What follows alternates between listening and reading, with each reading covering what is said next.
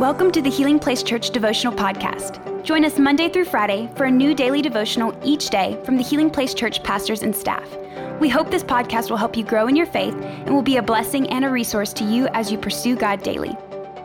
Hey church, happy Monday, Monday Fun Day. We're tracking a new week, but still tracking along in 1 Peter. So 1 Peter 3, we're going to go starting in verse 8. And it says this, if you got it, read it with me. Finally, all of you should be of one mind. Sympathize with each other. Love each other as brothers and sisters. Be tender-hearted and keep a humble attitude. Don't repay evil for evil. Don't retaliate with insults when people insult you. Instead, pay them back with a blessing. That is what God has called you to do, and He will grant you His blessing. So first, just real quick, married couples, go back and read verses 1 through 8. Don't skip over that. I know Peter is saying finally, and he's speaking now to the whole church, but married couples, he talks in verses 1 through 8 so great about how wives and husbands relate to one another. So go back and read that. But now he's saying this. He's telling the body to be of one mind and to sympathize with each other and to love one another. You know, that word, one mind, sympathizing, comes from suffering with. Having sympathy with and suffering with. He's trying to communicate the importance of unity to the body of Christ because the church at this time was under so much persecution. You know, we need to understand that as a body, we already have enough coming against us.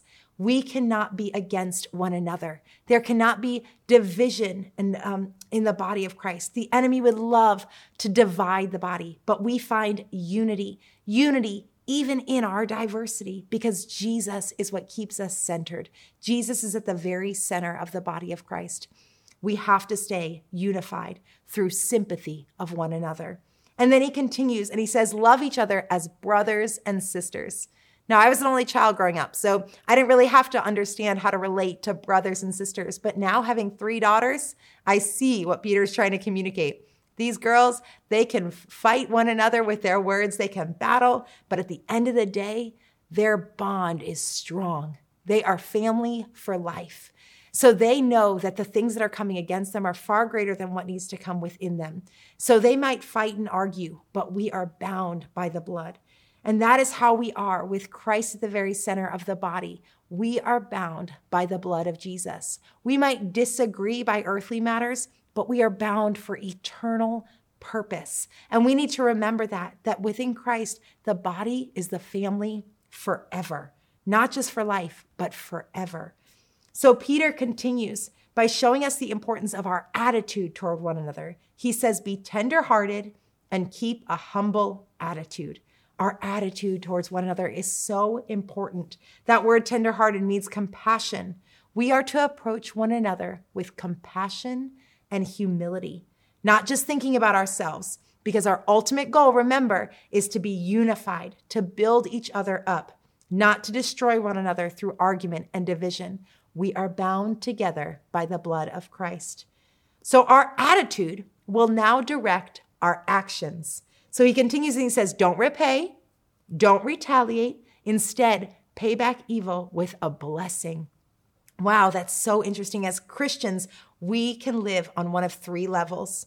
You know, there is a demonic level where people return evil for good. Maybe you've done good to someone and you've been so surprised that they hate back on you.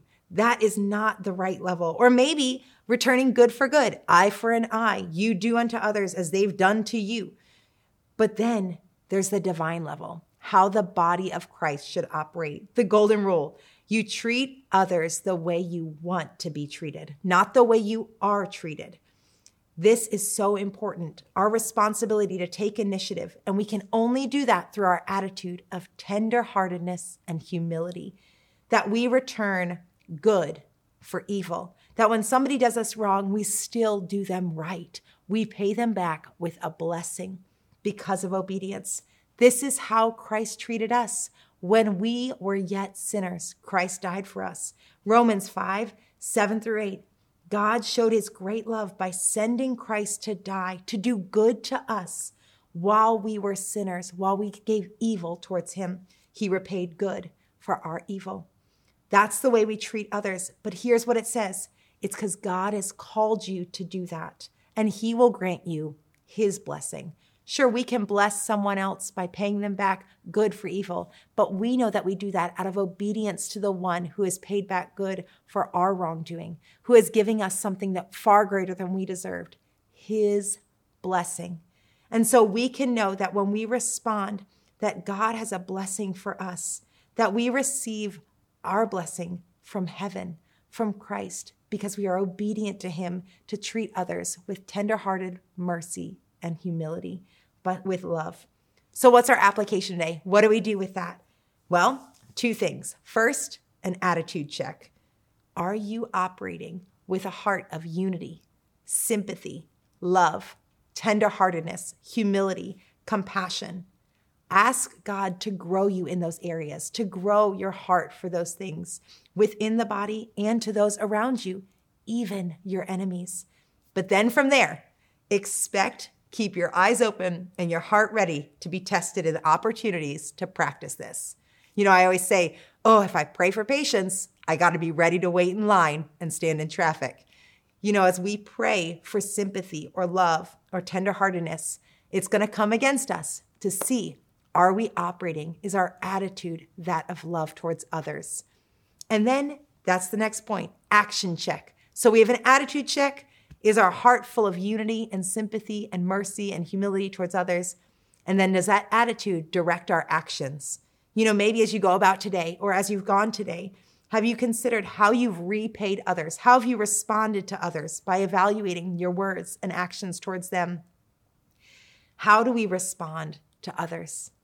I want to encourage you today that as your heart is molded towards love and compassion towards others, as you continue to repay good for evil on that divine level, because you're doing it out of obedience to Christ, he will provide his blessing for you, a blessing straight from heaven.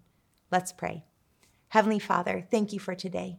Thank you, as we've been listening on the podcast or watching online, God, that you've directed our hearts to just sense unity, sympathy, just a heart towards others, just a love for one another, like brothers and sisters in the body of Christ, and to treat others with kindness and mercy, with gentleness and compassion, with humility.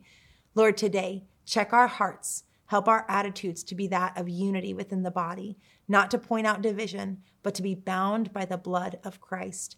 And Lord, let our attitude direct our actions. Let us repay others good, no matter what they do to us, that we treat them with the goodness and the love and the mercy of Christ, because we do that out of obedience to you, because that's how you treated us. While we were sinners, you died for us. And God, because of that, we have an eternal blessing. We're bound as the body of Christ with Jesus at the center, and we obey you in love, in honor, knowing that we have an eternal blessing in Christ. We love you and we praise you. We thank you today. And let us have an amazing week ahead. In Jesus' name, amen. Church, have a wonderful day.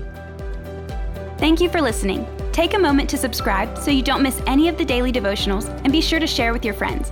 For more information about HPC, visit healingplacechurch.org.